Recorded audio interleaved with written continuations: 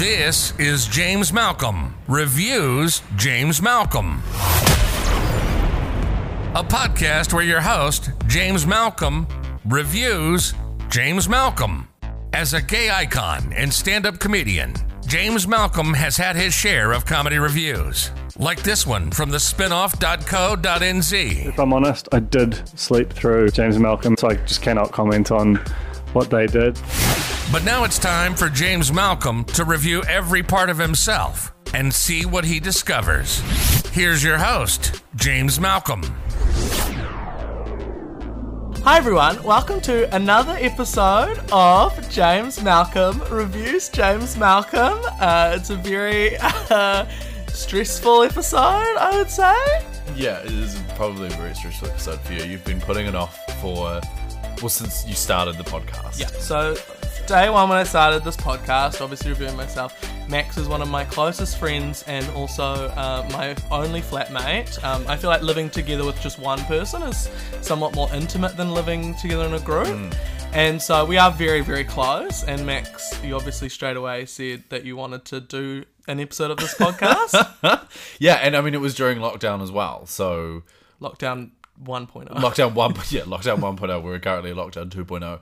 Yeah, so we were very, we only existed in each other's worlds, really. Yes, but that's kind of... look, there's a lot of reasons. Usually, this is where I ask the guest how they're feeling about interviewing me. But first, I feel like I need to get off my chest how I feel about you reviewing me. So... one, yes, we're in lockdown. It feels like a dangerous time to do this because we are now stuck with each other for at least another, 10 days? 9 days? 9, yeah, at least. At least. So if this goes badly, then... And I would also say that I don't think this will go badly. I don't think it will go badly. But, and there is a but, I think there's never a high chance of it going badly. But this is the one that has the highest chance of it going badly. I would agree with that. Yeah, so I've put it off for a while. I always joke that I'll never do it, but we're going to do it. I'm stressed about it. How are you feeling about this? Do you know what I actually really want to know? What changed for you last night when you walked out of your bedroom and you said, let's record the podcast? What changed? Because I've always felt good about it. I've always been really excited because I think To review me? Yes, because I think, I have unique insights and I think we have such a special relationship that there are parts that we kind of pull out of each other that I don't think anyone else captures. Yeah, okay, that's fair. What changed for me? Well, I feel like it's just one of those things where a lot of the time you just got to rip the Band-Aid off. I think that I have been really nervous about it, but it's one of those things where I've got to do an episode with you eventually, right? Yeah. And so, and we're in lockdown. I don't know, I just feel like maybe I've just been in a silly mood and I felt like doing it. I felt chaotic. I think it was right to wait after lockdown 1.0 because as we'll get to later, we had a couple of arguments during lockdown 1.0 and I think we literally only existed in each other's worlds and I think it would have been super intense. That was intense time because, we were together, just the two of us in a small apartment for 8 weeks. Yeah. 8 weeks, there was... we were both probably at various points depressed. There was a pandemic going on. And I would say that the arguments happened near the end of it mostly because I feel like we just reached our limit with each other. Yeah, definitely. I remember. I don't know if you felt. I haven't discussed this with you, but I don't know if you felt this way after lockdown.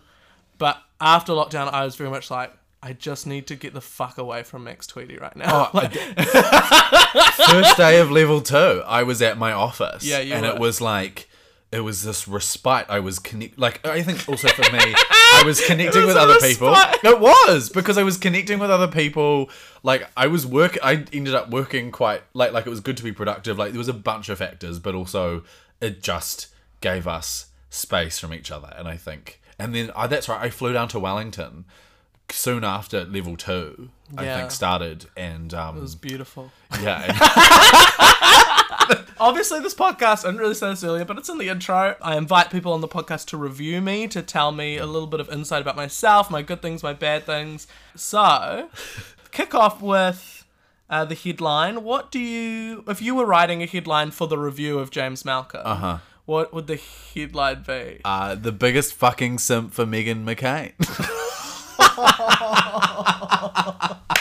That is not the headline. No, it's not the headline, but if you're feeling generous, you'll put that in. No, you won't, because unless you want to discuss your Meghan McCain obsession. So my review headline for James Malcolm is the best little brother I never had. Oh, I'm older than you.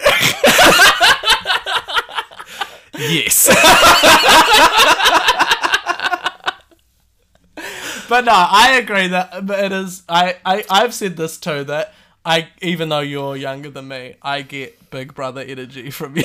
And I think it encapsulates our relationship. And when I was thinking about it, I was like, this is that's how I would perfectly describe it. Oh, that's nice. Now about Meghan McCain.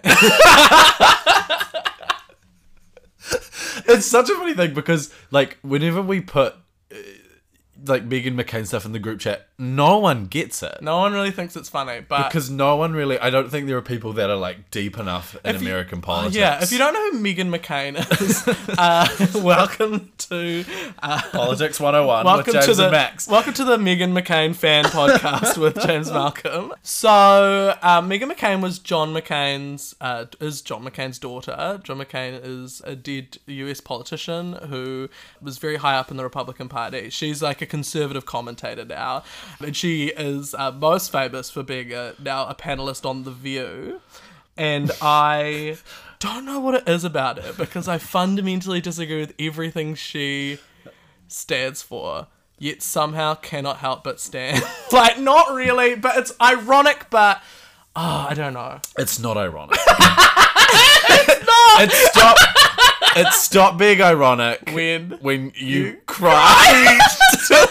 Meghan McCain talking. She gave a speech at John McCain's funeral, who's this, again, horrible Republican politician. Yeah. But she gave this speech, and I don't know, it was just the emotions of a daughter speaking about her father. And it was just bawling in my room at like 3 a.m. It's the most ridiculous thing I've ever done in my life. I remember you telling me that. I literally have so many draft tweets of Tweedie about you and Meghan McCain. But yeah, the funny thing is John McCain isn't like, he isn't like Donald Trump bad. He's just like a traditional Republican. And the funny thing about Meghan McCain is she kind of rose to prominence because she would just not stop talking about her fucking dad. And that's kind of become the joke, is the only reason she's relevant is because of her dad. And she's so awful, but she's so charismatic. Oh, but hey, have you seen Monet Exchange and Nina West went on The View? Yes, I and did had watch the that chat too. with Meghan McCain. So maybe she's cool. No, just kidding. But maybe it is centrism is the way forward. yeah, I know she's awful. I just want to say that I don't support any of Meghan McCain's views. I just find her. We all have our guilty pleasures. I find her our problematic extremely faves. magnetic. All right. Oh dear. So if you were describing me to someone who had never met me, and you're like, this is who James Malcolm is, Yeah. other than a simp for Meghan McCain, how do you think you would describe me? It's funny because I think like when I was thinking about this, I would always describe you in the context of you being my flatmate. Like I would always talk about my flatmate James, and so I think most of the time I can say gay comedian and people are like, oh yeah, James Malcolm. So like there's a lot of that already. But otherwise, if people like are like, oh, I don't know if I know that comedian, or there are a bunch of like white gay comedians, like two of them are named James. So like I've just, I'd probably would more talk up your achievements of like 2-time Billy T nominee, most offensive joke award winner, Huge achievement. Di's house party. One Muse tonight. James Malcolm, as seen on Di's House Party. And One News. It's a really huge and also achievement like no homo and stuff as well is a huge part, I think, of people's knowledge of you. So I'm really only talking about you to queer people. I think I do. I list off your. That's how I would be like, this is who James Malcolm is, and then also obviously you'll work it out. That's how I want to. That's how I want it to be. Hire me. My dad always, when he's talking about me, he'll always say, even if it has nothing to do with any of this, he'll always say, when my dad's talking about me, he'll always say, so my gay comedian son, who's been nominated for the Billy T Award twice and has been on TV, went to the supermarket the other day. I mean, nothing to do with any of those points, but he has to get them all in. Oh, absolutely. You got to get the headline in. Yeah. But I don't know. I think it's just like I think I probably do that with like a lot of my kind of friends and people I know. Is like I want to talk up their achievements and how great they are. Yeah, that's nice. Yeah. You know, we're not hitting the cons list straight away when I'm talking about you. You know? Like, you save that. Yeah. For this podcast. For 10 minutes down the track. Right. Okay, great. We'll move along to the meaty part of the episode, the meaty part of this review, which I'm really scared about. I think the other reason I'm scared of this is I think you're someone who is honest. This is me reviewing you now. Honest at times, maybe to a fault. You think I'm too honest sometimes, where I would say, like, I think the haircut thing is a perfect thing. Like, sometimes my friends have literally gotten haircuts and they've asked for my opinion and I've told them I didn't like their haircut. Yeah, which you shouldn't do. You should. I'm going to disagree. Because then they trust you when you say that they look great. And I think that, to me, is more valuable. I would want people to tell me if they... I just think the haircut is an interesting one because once it's done, you can't. There's not really an undo button for haircuts, right? Like it's not like someone buys a shirt that is not flattering. Mm-hmm. Once you have gotten your haircut, it's like that for a month, really. You know, like or at least 2 to 3 weeks, and.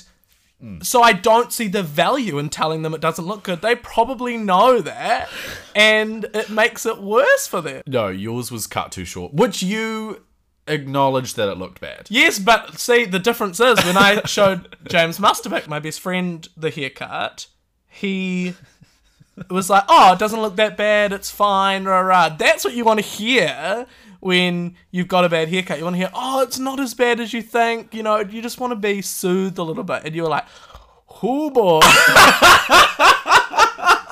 Which was accurate. I did. It was accurate, but potentially unhelpful. Yeah, but don't ask. You know, like, I don't know, mate. This is a very personal thing. But, like, I don't understand.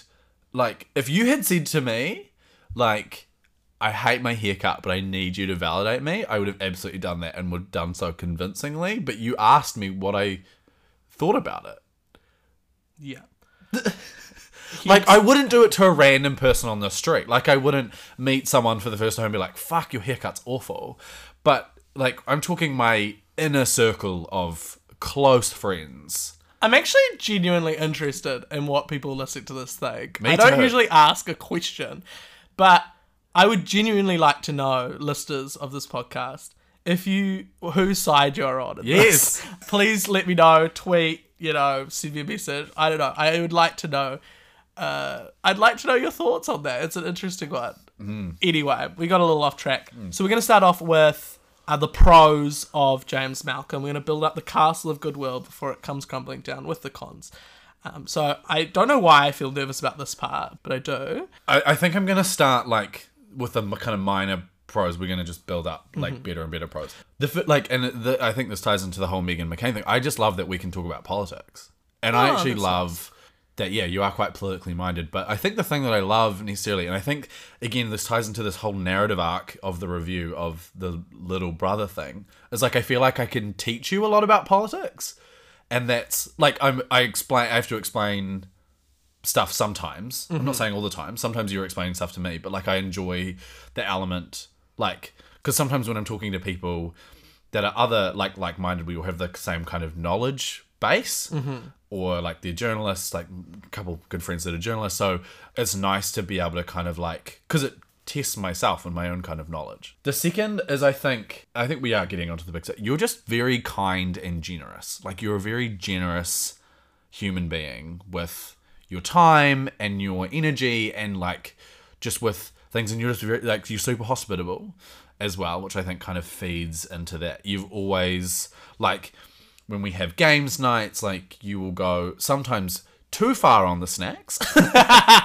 Too many snacks. But, like, you're always really super kind and hospitable and kind of generous. Mm-hmm. And that's something, like, that I think feeds throughout all of your life and the way that you kind of interact with your friends. Yeah. I think quite broadly of just the generosity that I think you have with your time and some of the, like, advice and the amount of times you'll spend with friends and giving advice. And, yeah, I think just you care. I think especially, I mean, I think I've seen it probably most in the apartment for board games, especially around hosting. You make sure everyone has a great time. You're probably a more hospitable host than I am because I'm just like, get your own fucking shit. But yeah, that I like, and it's I love seeing it, and I definitely like experience it as well. I think something to chuck a pro back at you, which I don't usually do. Something that when we're talking about hosting games night, something that's really good about you is how I love how much you love that sort of thing. I love how much you love hosting as well. I feel like you are also very hospitable, even if maybe I'm buying more snacks and shit. Like, that's whatever. But I think you're a very hospitable person too, which is what makes which makes this work for us and makes it categorically not work for our neighbours. All right, next pro. Next pro is I think obviously your comedy. Okay. Like, I think you're an incredibly funny person. Thank you. I think generally it's funny because I remember people are always like, what's it like living with a comedian? And obviously there are a lot of shit jokes. You know, you get the discard pile.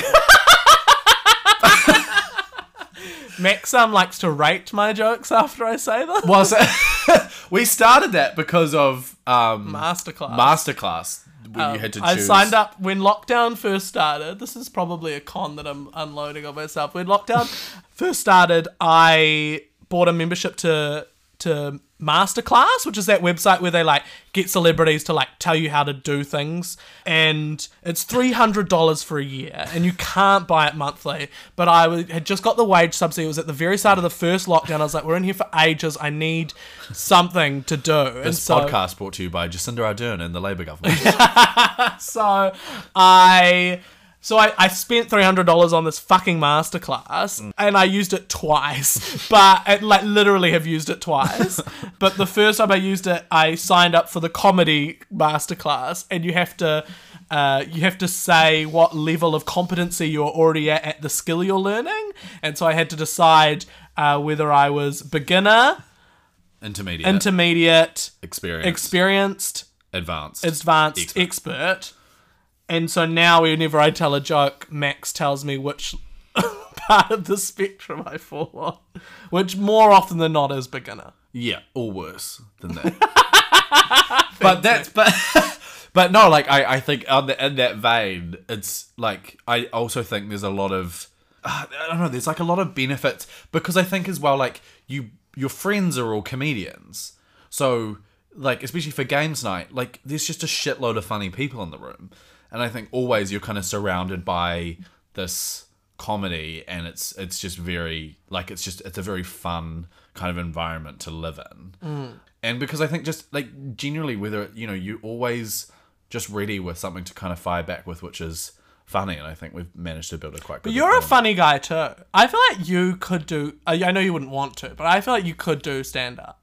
Thank you. Another pro that I have for you is just. I think, and it falls into this friendship piece of, like, the way that you kind of, like, welcomed me into I wasn't, like, kind of initiated into the friend group, but, like, you invited me to games and stuff after, like, we'd chatted about it, and that's kind of how our friendship started, right? Yeah.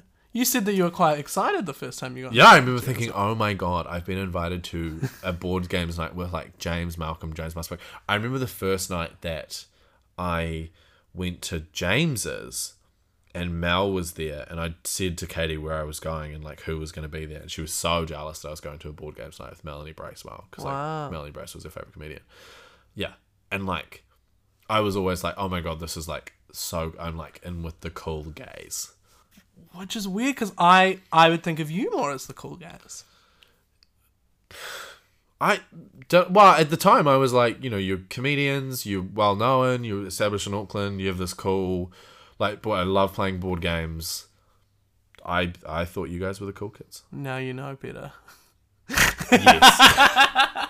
And on that note, no. Lovely. But yeah, I think that was always nice because I didn't feel like suddenly when I was advertising my place and yeah, you were keen to move in, that didn't feel... I remember when that apartment ad first came up, I didn't realise I was going to have to move out at that point, and I looked in and I was like, fuck, who would pay that much? It's like, he pays how much to live in the city? Jesus, fuck, I could never. And then I got the letter from the landlord that she wanted to move back into the house, and I was like, well, desperate times. The final pro is you, and this, I think this is where the discussion really comes in, is you love your friends so much. Yeah, I do. There is no higher power, I think, in your life than your friends. Yes, this has been a common theme in the podcast, and actually, me and Rhiannon in our episode talked about it in relation to a discussion you and I had, which is that if one of my close friends murdered someone, I don't think I would turn them in. Yeah, and I would, unequivocally, every time. Yeah, we had this conversation, and I literally, I point blank, I asked you, I was like, if James Musterpick murdered me, would you dob him in? It becomes more complicated then because then it's two friends. A friend has been murdered and a friend is the murderer. Yes, which is a very moral black and white of right and wrong. Of victim and of feels perpetrator. very grey to me. My point is you love and you're loyal to your friends too much that I think it blinds you in a lot of areas. You just said it was a pro before. Yeah, but this is what I was getting at was it turns into a con. Okay. Because it does incredible things. Like you love and protect your friends. You again what we talked about with the board games nights and how much fun we all have and how you're hospitable and lovable. It all kind of fits into it. But I think it goes a step too far. Okay. So now we should get into the cons. This is I think. Okay, so we're into the cons, and that is this part of the review where we talk about the things in any review that you do not like about the thing. This is the cons for James Malcolm. What is your... Well, we know what your first con is. Talk about it some more. Yeah, so it's funny because another podcast, I think the podcast with Sam, was one of his pros was that you have and I think maybe in someone else's, is that you have a strong sense of right and wrong, that you have a really strong... Well, I would kind of push back on that a bit. I think you have a strong sense of what is right and wrong, but it's actually a lot harder for you to act on it. Right. And I think, when I was thinking about all of the examples of this... because there's 3 or 4, is I think it comes down to your loyalty to your friends. It's at some point that to me was when I analysed it, was actually, it always arrives back at this point. And I think, should I just I'll talk about the examples. Sure. The first argument that we had during lockdown was about the whole journalism thing that happened in the group chat, where members of the group chat... had disparaged press gallery journalists for their questions of the Prime Minister and Dr. To be fair, as every group chat around the country, I'm sure was at that point, everyone was like, there was a mood in New Zealand of, who the fuck are these journalists asking these stupid questions? I'm not saying that was a correct mood, but I am saying that was the mood of the thing. And I know there is a key difference with our group chat, which you're about to The key difference was, there's a journalist in our group chat. Not a press gallery journalist, but still... who was going through it at the time. Yeah.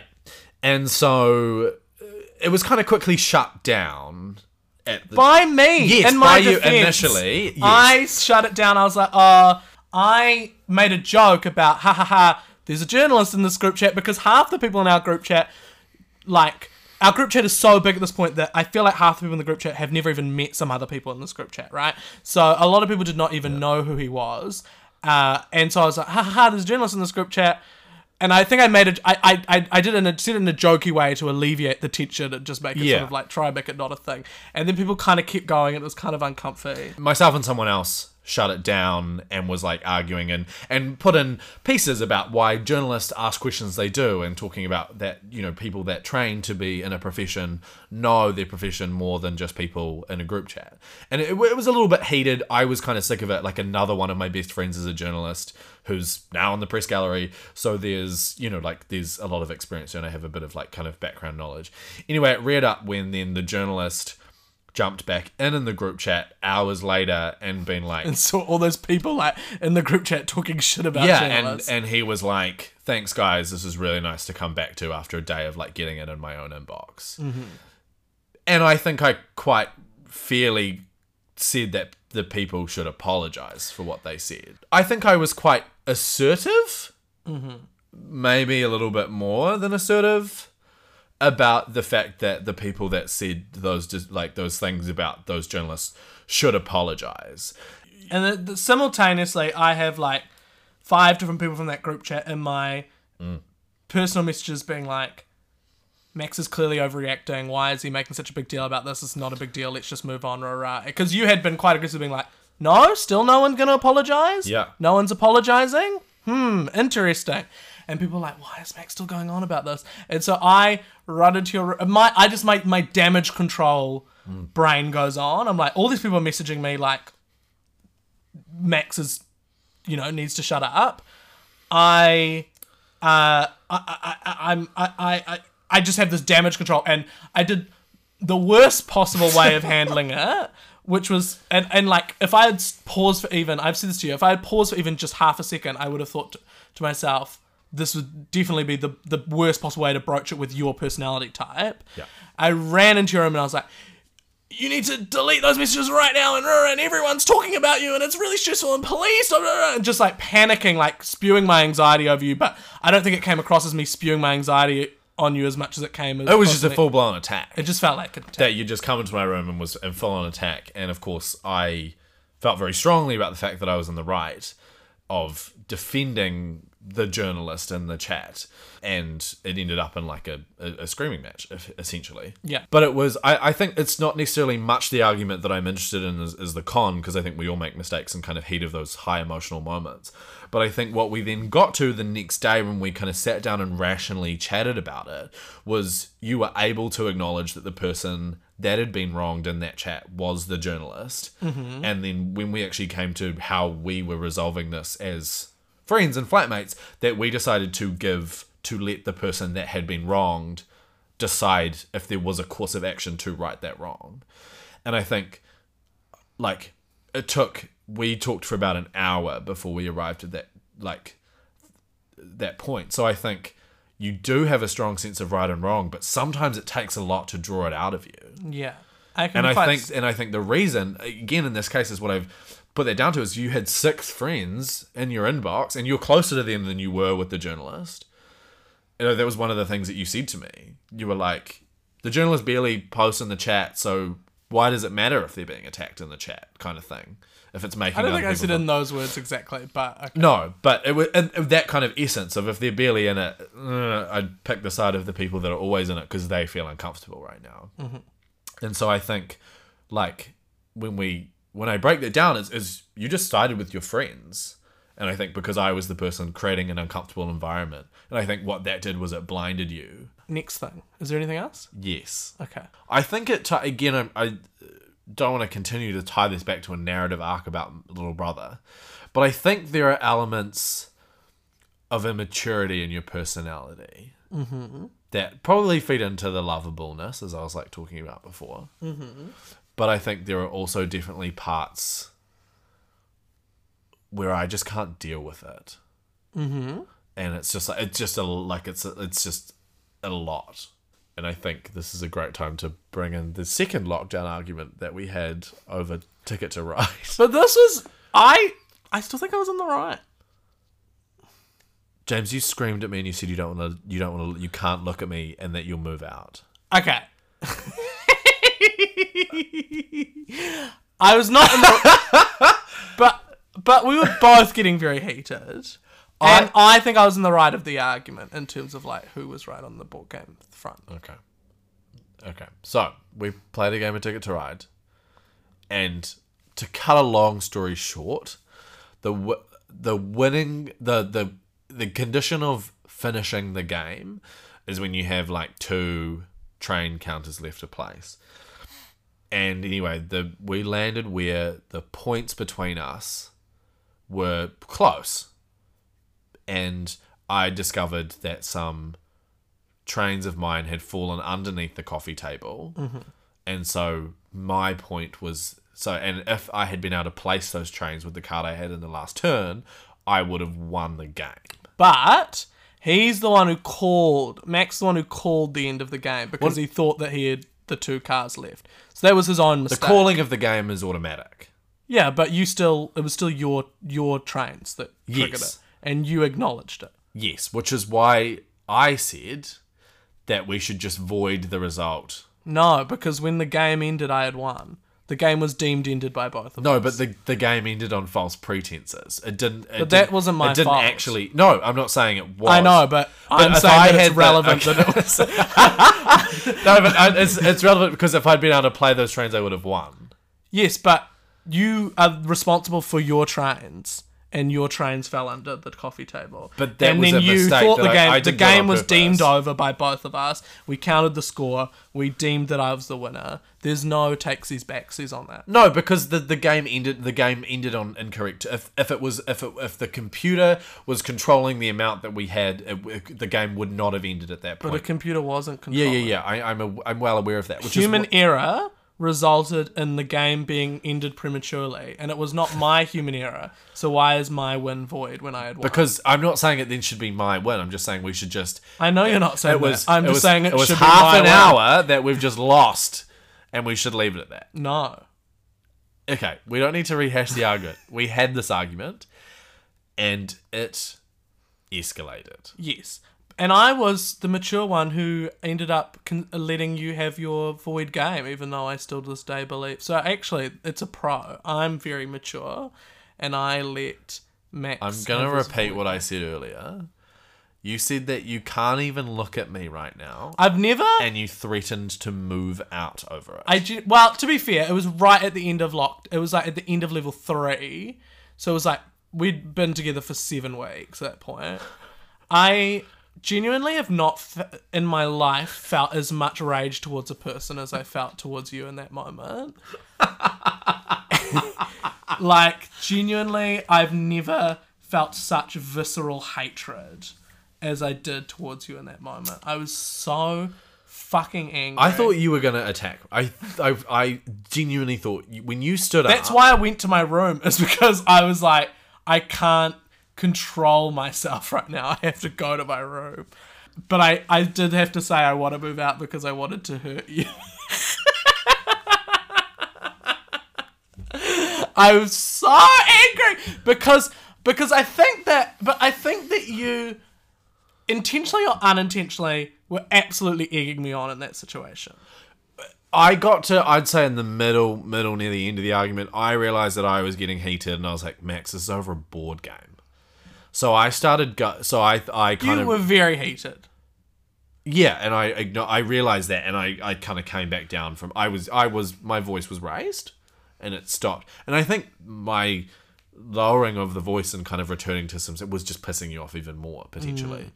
And was going back to a kind of bigger picture of, okay, well, then I won the game, because if I'd played the trains, I would have won. But would you indulge me, I don't usually do this, and allow me to present a potential Max Tweedie con? Yes. Which is that I find that you find it impossible to let me have the last word. So if you can see that I'm getting really angry, genuinely, as I said, one of the most angry I've ever been in my life. Was that reasonable? No, but it was at the end of us spending, 8 weeks confined space together. Yeah. You see I'm getting super, super angry. You're also angry, but you're at a point where you are able to level yourself out and calm down. Yeah.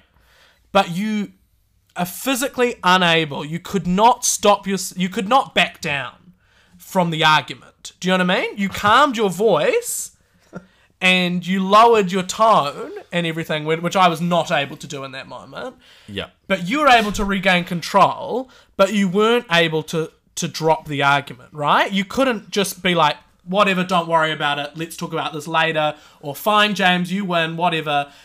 You couldn't, you had to still be like, no, you had to keep debating, right? You couldn't let that argument go. No. Which I think is a thing you do a lot. So I'm very competitive. Yeah.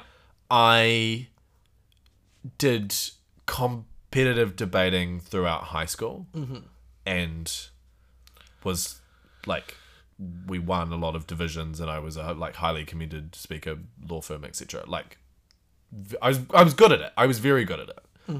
It's part of what it got me into politics, but it also established this idea in my head, and I think we've also talked about this, is that I believe in an objective right and wrong. Like, I believe that no matter what the situation is, there is always going to be an objective moral or whatever, or an objective factual or whatever. There's going to be an objective right and wrong. And when I establish what I believe to be right or wrong, it's moral, it's established in my head, and I'm not going to go back on what I think is right or wrong based off of someone else's feelings. But I think that can come off condescending sometimes. Is when you are so steadfast on what you think the right and wrong thing is, and you don't let other people, like, you let other people have their view, but you stay, like, you don't, like, like, usually if I'm having an argument with someone and and I'm on one side and on the other, I'll, round it out by being like, oh yeah, okay, I kind of feel this way, but you feel that way, cool. Whereas you'll end an argument by being like, all right, and restate your point. Yes. And not, like, have any, like, leeway. That's how you finish a debate. But humans... but life is not competitive debating. Anyway, I'm sorry. I shouldn't have... It's not... No. I think this is...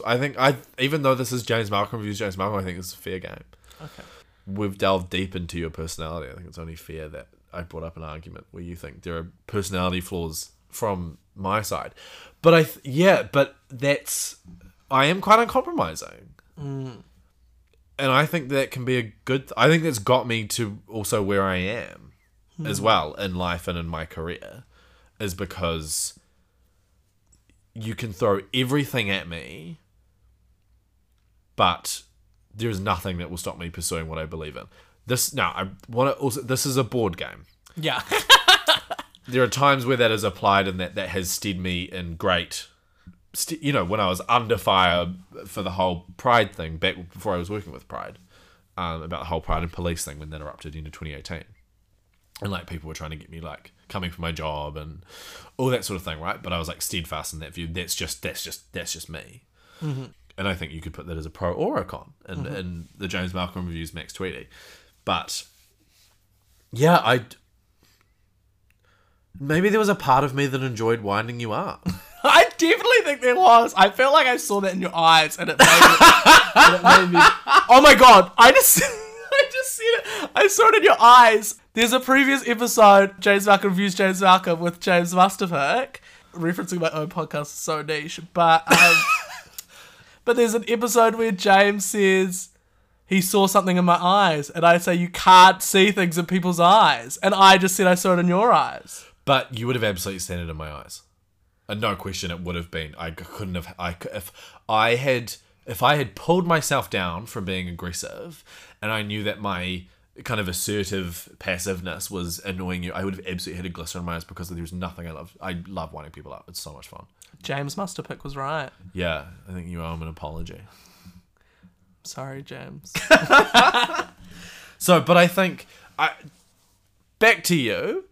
I think there's, like, the fact that you got to that point over there are a million other factors, and we can, but it was a board game. Yeah. I think I do have definitely some immaturity, but I think it's entirely a con, because I think it adds to my, I think part of, like, I'd agree my, with that. yeah, my, like, nice, lovely nature, or whatever you said. I think that it, like, a lot of that innocence comes from a little bit of a immaturity. Yeah. But, like, a fun immaturity. which is why I'd call you my little brother. That's nice. And I think, again, when we talk about our relationship, and I think it's interesting, right? Because I think, like, I mean, we literally, no, we don't, like, physically fight, but, like, that is a fun kind of, like, playful part. We play fight, which is a fun part. But, like, that's a fun part of our relationship. We do play fight a lot. I feel like that's not a normal flatmate activity. Yeah, it's definitely not. We tackle, had, like, a wrestle, and declare war on each other, and you'll sit on me and you'll tickle me. And... I'll use an umbrella and we'll have a lightsaber fight. Yeah. It's cute. It's nice. But that's why, because I've never had that, like, I didn't have a brother growing up. So, like, I feel like that is kind of like a masculine testosterone thingy that kind of happens. I didn't have a brother either. So maybe we're just taking it out on each other, which is it's fun. But I think, again, that's why I would characterize it in that way. And even the way that we play fight. I remember, and maybe this is going to steal the anecdote, but the argument where we were doing the Hamilton viewing and I just really clearly worked you up and I hadn't kind of realized it, and then you were like, we had a viewing party for Hamilton, and yeah, you'll remember it better than I will, and everyone, it was just this night it was a bit of a nightmare of an evening, because we were supposed to start the Hamilton viewing at like 8:30, and everyone was just running late to the point where, like, the last person arrived at like 10. Yeah. It was just too late to start watching Hamilton. It's like 2.5 hour movie. And so it gets to like 10. It was just so stressful. And I think it puts a lot of stress on me because, again, we've talked about how a great host, but I also put a lot of, like, I'm a great host. It's not optional. I have a need in me to be a good host, and when I feel the night veering off, it causes a great amount of stress for me and anxiety. It's something really fundamentally built into me, and so I was just feeling very high stressed.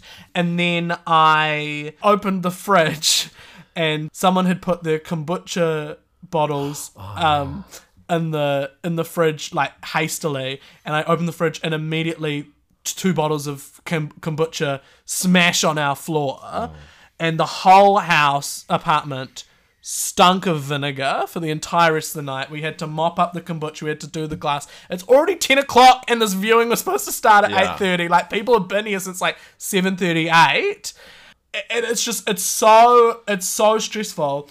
And I think we had just had like a few little moments that night that we'd been niggling each other. Yeah, which again I felt was quite normal. Yeah, normal.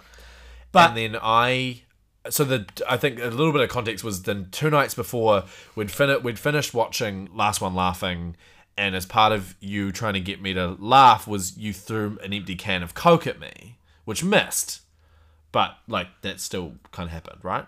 Yeah. It was funny. And then anyway, so I asked, sitting on the couch, after kind of ribbing James a little bit and being a bit cheeky, I'm like, he opens the fridge again, and I'm like, oh, can you grab me a drink? And you were like, no. I was like, I ain't getting this man a drink. And I was He's like, on my last nerve. can you get me I was like taken aback. I was like, can you get me a drink? I was like, no. And then so in the moment, of course, it made sense to me, but not to like the other 10 people in the apartment. Other people thought you were a monster. Yeah, the other people thought I was an absolute monster. Because you threw your can at you. And also, I think I also thought you were a monster because I had not really been thinking about the fact that we'd done this yesterday. I just was like, this man is just throwing a But can in at my me mind, when I I'm was like, oh, we've extremely just angry. done this. And then I said the iconic line that is now infamous in our friend group, which is, Max, can I please have a word with you outside? And everyone laughed because they thought I was doing a bit. Everyone was like, oh, James is doing a bit. And I thought you were doing a bit. And I was like, and you said no. Yeah. And I was like, no, I'd Yeah, actually, yeah. I want to have a word outside. And you left, right? And you, no, and you still said no. And I said, okay, well, I'm just going to wait outside. Yes. And I'm not coming back in until you've come out to have a word with me. So. And then, so you leave, and then the mood in the room is so uncomfortable. Because I'm the dickhead that's just threw in a can at you, and they're all your friends. Like, I've got no allies in the room. And I just kind of like, I don't know what to do. And then Melanie Bracewell looks over at me and she's like, you need to go outside. Yeah, and then we got outside and we had this chat and we realised that we got ourselves worked up over nothing, really. I can't remember the exact conversation that we had, but it was... I do. Oh. I remember. Anything you wish to share? Yes. Oh, okay. It was so frustrating. You didn't do anything wrong. It was frustrating. I was frustrated with myself. Yeah. Because it was so frustrating because you were like, okay, this isn't normal. We usually rib each other. You know, this is all, from my perspective, a bit of a joke. There must be something else going on that's not connected to this. You must be holding something else on. And I was like, so angry. I was like, no, I'm not holding anything on. I'm just angry at this. And then we kept talking, and I realized as we kept talking that there actually was. But I was so annoyed that you had said it that I was like, well, now I can't tell him that there's something else, and I have to double down on the fact that I'm annoyed about the stupid can being thrown at me, which means nothing to me. It's so stupid. I have to pretend I am actually really this annoyed at him fucking ribbing me at games, when we're playing games, waiting for everyone to come, making fun of me. When we do that all the time, I have to pretend that I'm really annoyed at this because I can't tell him that I haven't felt enough affection from him recently. Yes. And I've been feeling sad and like he doesn't, you know, like he hasn't been enjoying living with me because he asked me right at the start, is there something else? And I was like, no, of course there's not something else. It's this. This is valid for me to be angry at. And now I'm fucked. Because I have to go back on that, and it was so embarrassing, and I was so annoyed that I eventually did say, like, this is what it actually is, but it took me so long of being like, you kept being like, James, are you sure there's nothing else? Like, no, there's nothing else! And I knew there was. Like, you could have, imagine just you being able to diffuse that entire situation by just handing me a drink. Yeah. But I also think I think you have some immaturity too, but I don't mean that in a bad way. I think that all my friends do. I think that people who have no immaturity are fucking boring. Yeah, that's fair. Yeah. But I think I would argue, yeah, you do, and there are times where it's totally fun and hilarious. But I think there are times that it kind of maybe it matters a little bit. See what I said about him having to get the last word? Oh, this is not fair. You invited me on the podcast. All right. Well, that was your anecdote. So are we done? I mean, I think so. So, thank you so much for joining me, Max. I appreciate it. I feel like we've had a good chat. Thanks for having me, finally. All right. Well, do you have anything to plug? I mean, if you're queer and you want to put on a fabulous event in a fabulous festival, Auckland Pride is opening their festival registrations in a couple of weeks' time, roughly. Lovely. You can follow Auckland Pride at Auckland Pride on all socials, coming to you next February. Lovely. All right. Well, thanks for joining me, and thanks for listening. If you like this podcast, give it 5 stars on Apple Podcasts, share it with your friends, do all that fun stuff, and I'll see you whenever I end up recording the next one. Bye.